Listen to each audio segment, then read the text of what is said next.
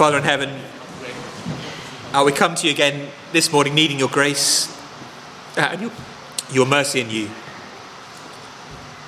We pray that you'd look on us in Jesus, that you'd pardon all our sins of this last week, that you'd be merciful to us, and pour your Spirit upon us and fill us with faith and hope and love.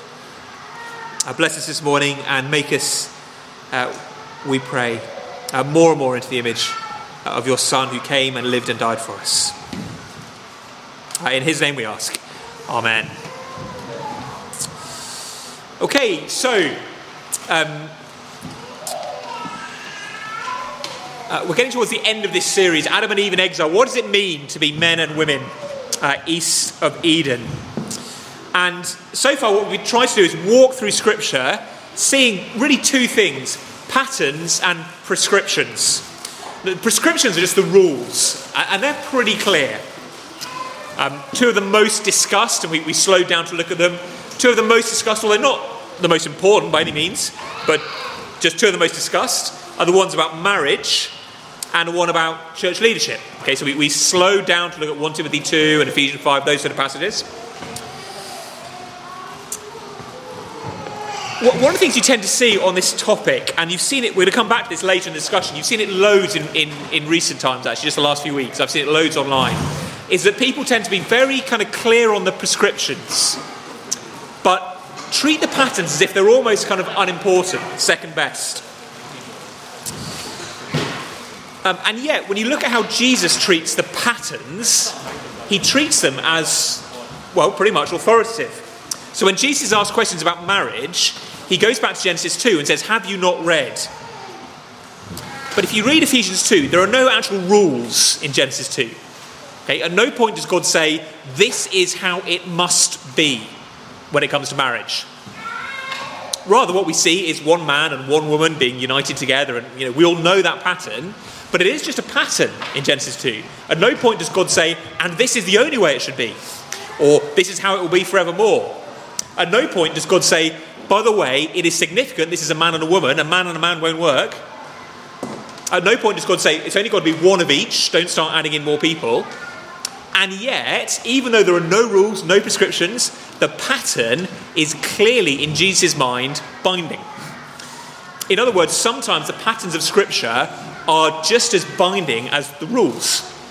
Okay? And I think our tendency is to miss that and think, well, unless it's a direct rule, unless you can give me a verse that literally says you must do this or you mustn't do that, then kind of all bets are off. You can just say, well, that's a bit, that's one way of doing it, or that's one pattern, but we don't necessarily have to follow it and all the rest. It's exactly the same when Paul addresses the issue of church leadership. Paul, addressing the question in 1 Timothy 2 about, who can be elders and who has authority to teach and all the rest of it, goes back to the ordering of creation. We looked at that a few weeks ago. Man was made first and all the rest of it. And you look back at Genesis 2 and say, look, there's not even a mention of ministers in Genesis 2. It doesn't talk about elders or pastor teachers. It doesn't talk about the church explicitly. So Paul, how can you go there and think it's binding on a church in Ephesus goodness knows how many thousands of years later? And yet Paul does. In other words, the patterns of Genesis in the garden in particular, pre-fall in the garden, are meant to be much more striking than just kind of vague indications of one way things might work. Now, I'm not saying, therefore, that literally every example of every person in Scripture we have to follow. Clearly, there are people who do things badly in Scripture and you don't follow them. And sometimes, there are just different examples of people doing things differently, and that's fine too. So I'm not saying literally every single person in Scripture we copy, obviously. But Genesis 1 to 3 seem pretty fundamental, pretty foundational. Why am I kind of labouring that point? Hopefully what you've picked up as we've been going through is that the whole universe, the whole of creation is built with these complementary pairs. I've banged this drum endlessly. Sun, moon, night, day, land, sea, sky, earth. On and on it goes, all the way through the creation account. And of course, male, female. They're complementary, but they're not better, worse. Okay, so it's not sun good, moon bad, sky bad, land good, or something like that. They're just complementary. Some Christians, when it comes to the complementarity of the genders, male and female, want to tone it right down, turn the dial right down until it's talking only about marriage and the church. So the only thing really that matters when it comes to gender issues is the question of church leadership and the question of kind of the ordering within marriage. That's sometimes been called narrow complementarianism, so narrow complementarity, where basically the answer to the question, what does it mean to be a godly boy, or what does it mean to be a godly girl, when your little daughter asks you, the answer is, well, there's no difference apart from when you get married, or basically, little Emma, you can't be a church elder, and little Duncan, maybe you could be.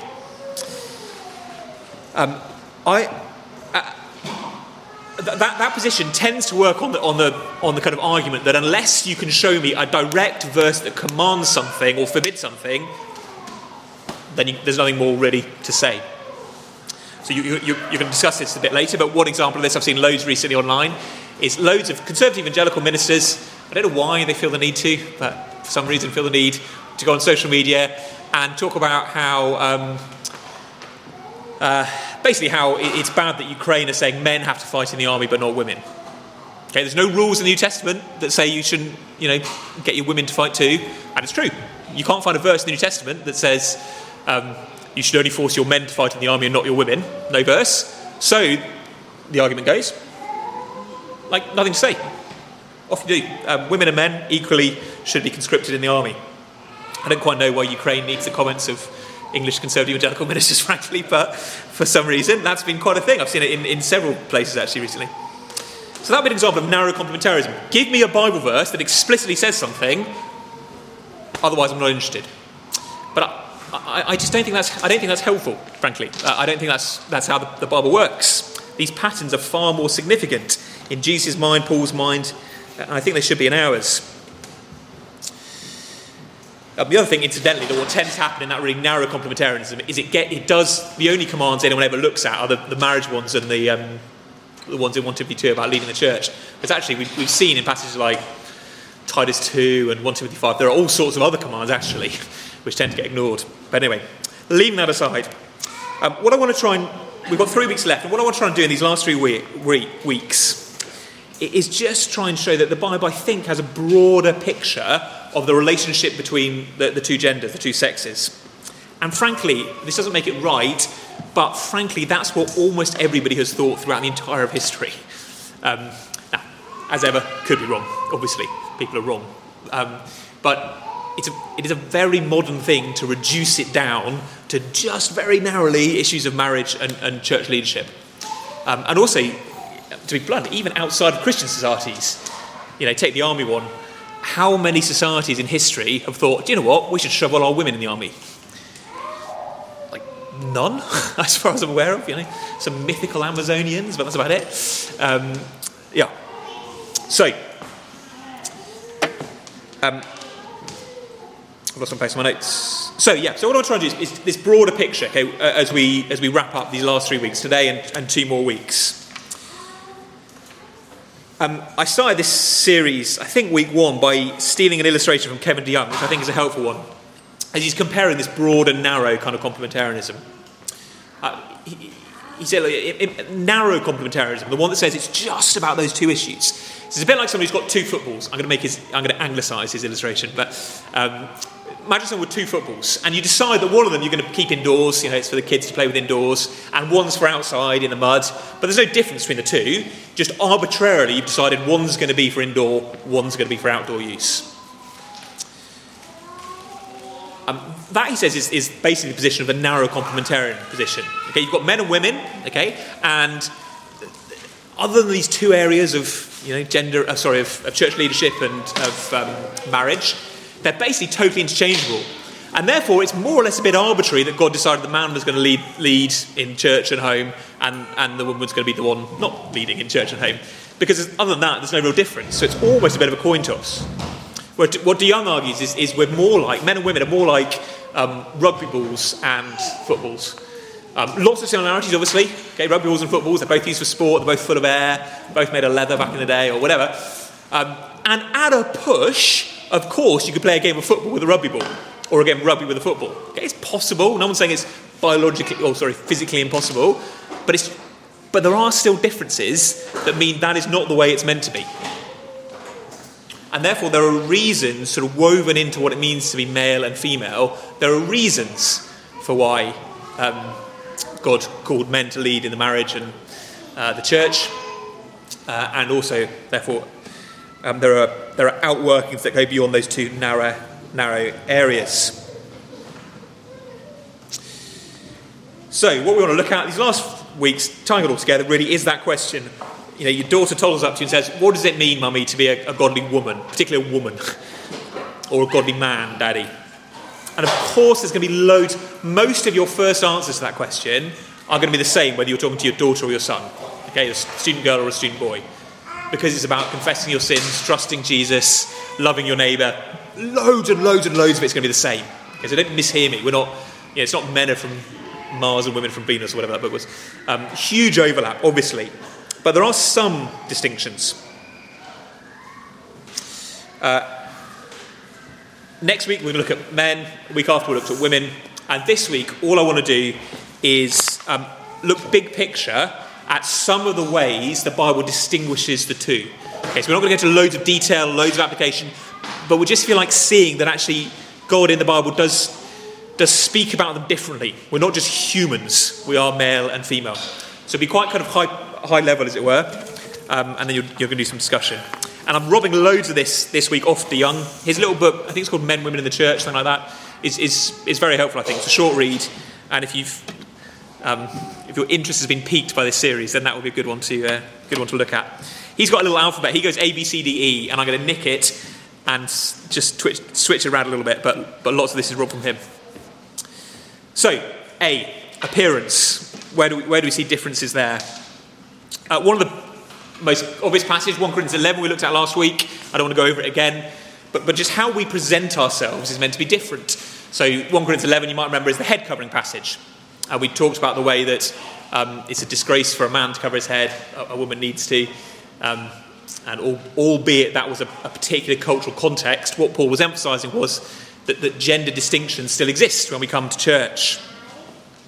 Deuteronomy 22, verse 5, I don't think is a verse we've looked at so far, but part of when God set up a country, Israel, and gave them laws which were obviously good, even if they're not necessarily all binding today. Deuteronomy 22:5 says, "A woman shall not wear a man's garment, male clothes, nor shall a man put on women's clothes. For whoever does these things is an abomination to the Lord your God." Again, it's just always been there. God made you male and female, so present yourself that way.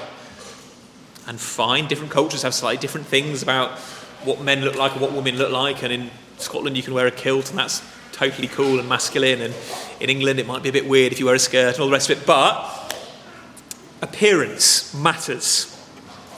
That's because, of course, the body matters. In the beginning, God made them male and female. God needn't have done that. He could have just made us human. He can do anything he wants, couldn't he? But he didn't. There is a design woven into us. And the more we learn about the body, compared to what people knew 2,000 years ago, the more we see that. It's woven even to the level of your chromosomes, isn't it? Every cell of your body is male or female. A biologist would need virtually none of you to be able to work out, whether you're a boy or a girl. It's not just about genitalia or reproductive organs, although they are very significant, as we'll see. It's wired into our bodies. So appearance, body, calling. Hopefully we've picked this up on the way through.